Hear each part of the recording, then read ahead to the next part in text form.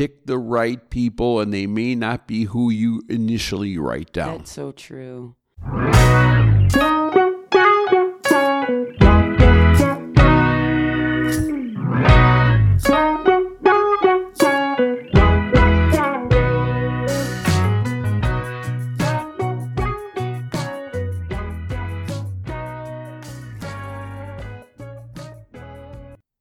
Thank you for joining the Hope Network here.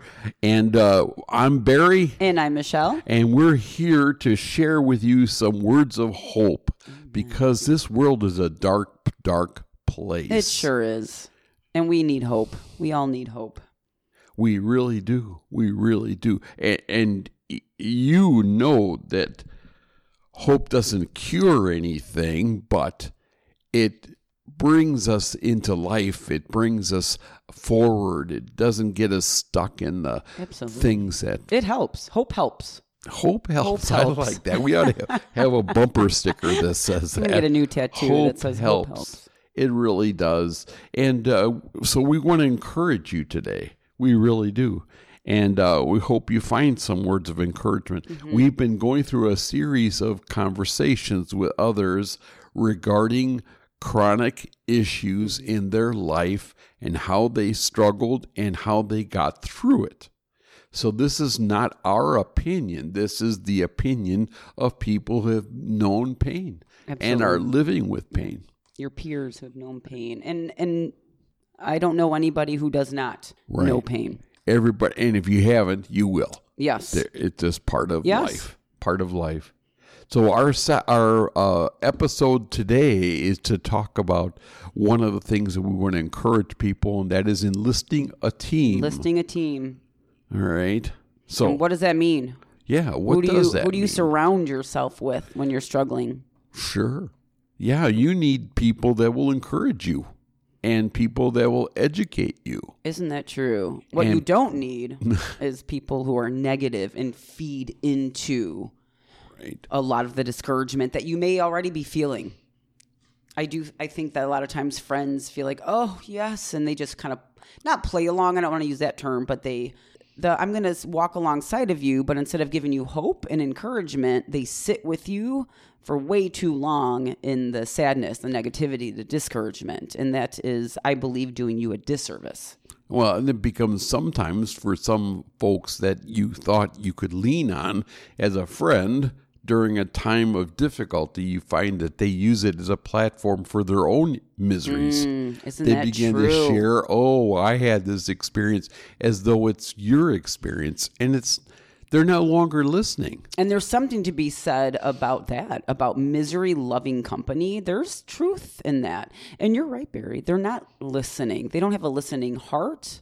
They just want to join in and share my misery now. Yeah. We know, just like this broadcast, you can have a tendency of not listening to each other and just think about what you want to say next. But that's difficult. You need people that will truly listen to you, or as we used to say in our classes on psychology, having a meaningful conversation. And I think a lot of times, and for those of you who maybe on the other end going, oh, that might be me. That's okay. You can change that listening heart. I think a lot of people have to live with intention with that. Not everybody naturally are good listeners, and that's okay. But we can all be listeners. Well, you just have to think about it. I think you just pointed out a key component is that we have to be intentional. Not only intentional in conversation, but intentional in who we have on our team. We have to be very intentional, very selective.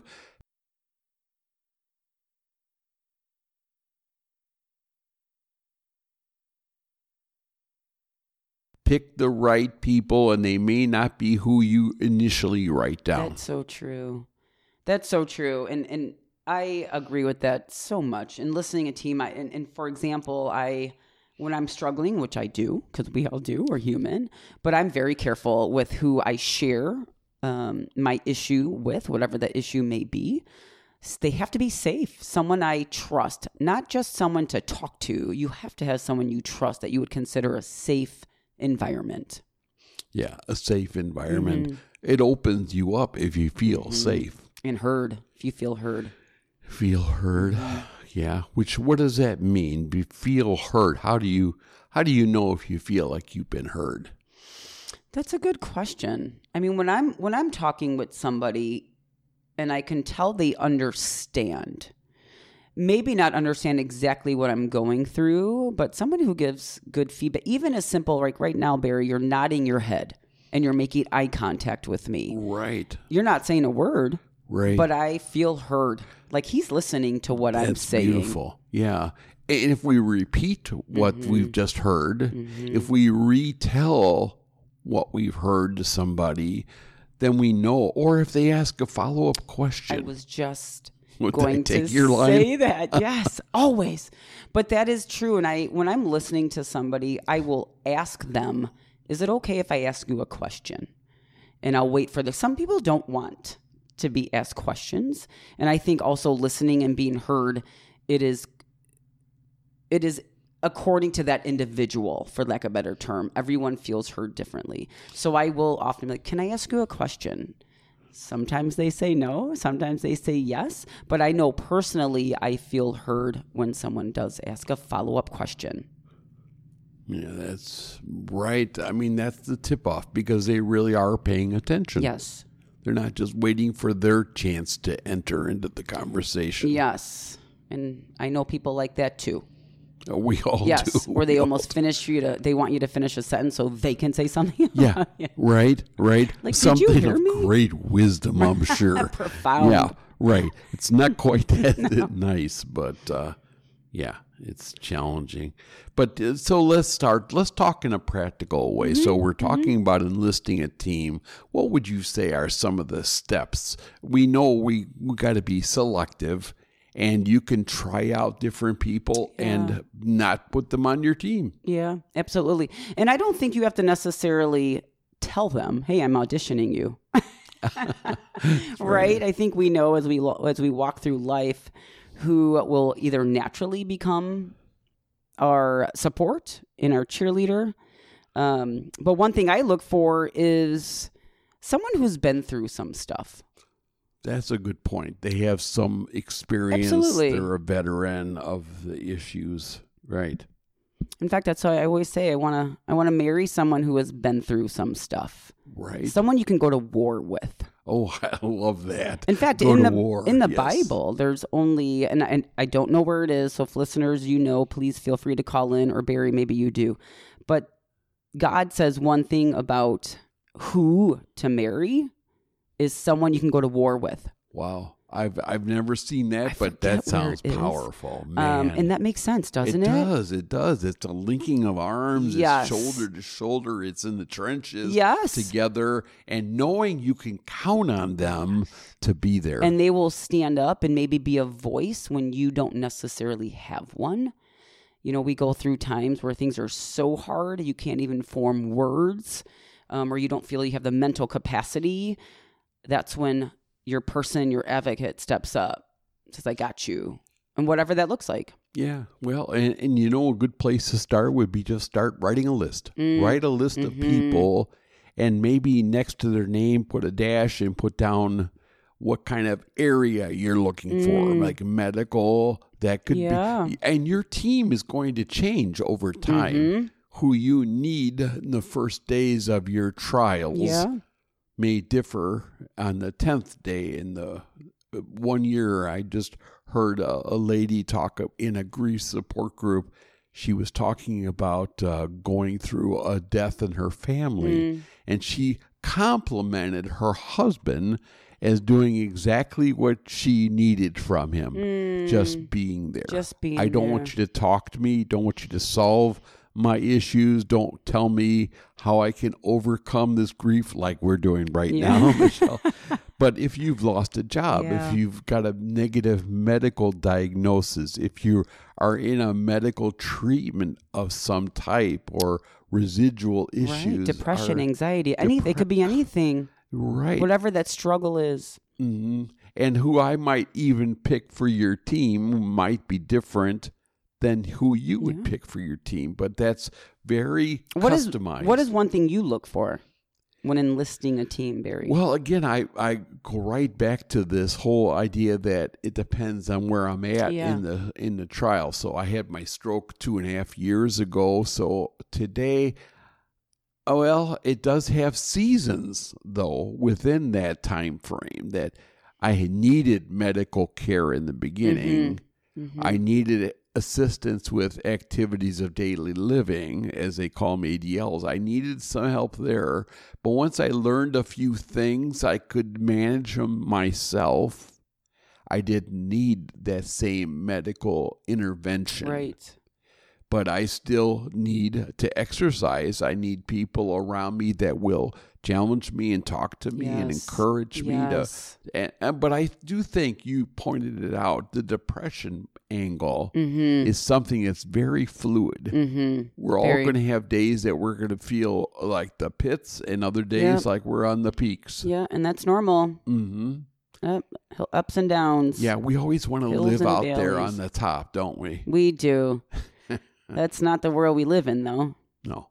And I will say, too, I was just thinking, sometimes, and I'm speaking of my own experience, sometimes your team helps enlist themselves. And I'll elaborate on that because I am a person, let me rephrase that. I was a person that didn't trust too many people.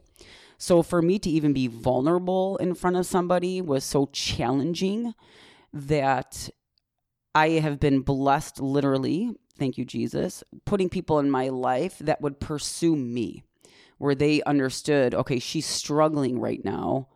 She probably won't reach out, so we're going to her. Ooh, wow. That's like an advanced level of support, isn't it? And I really do. That's a Jesus thing until I got to the point where I was able to be more vulnerable, and that was a practice. But I had people pursue me. Yeah. Well, but that might be in a positive way, or it might be calling us out. Absolutely. And when we need to be called out. Yes. We're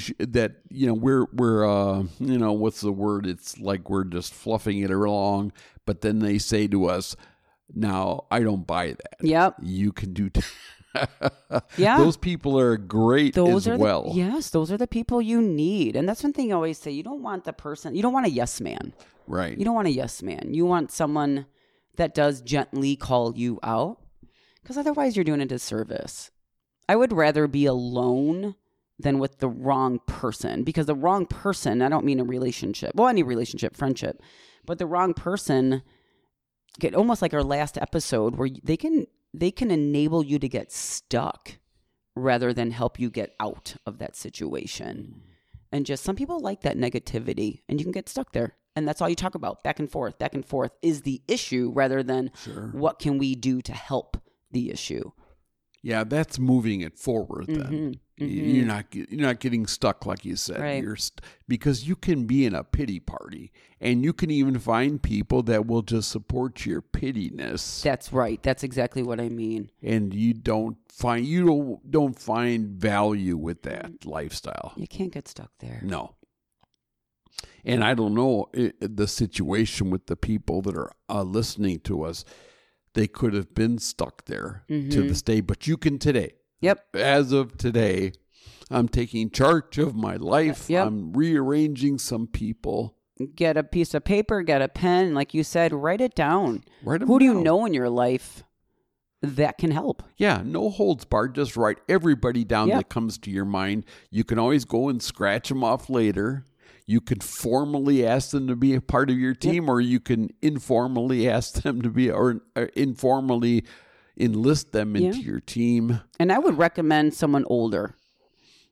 You want more than one person, but I would always recommend someone older. That would be a member of your team. Yep. Yeah, because of the wisdom and the mileage that they have acquired themselves. They've lived more life. Yeah, because they know what it's like. Boy, our time is almost gone already. Michelle. And I hope you found this valuable. If you want more information about our podcast, you're welcome to go to our website, which is talksabouthope.com. It's all one big word, www.talksabouthope.com. talksabouthope.com. You can see our ugly pictures on there. And then I'm really not that ugly. Just kidding. Way to go. All right. Listen to that positivity. That's great. So, yeah, we hope we've helped today. Our statement is simple: enlist a team and get that support system built up around you. Have a great day. Have a great day.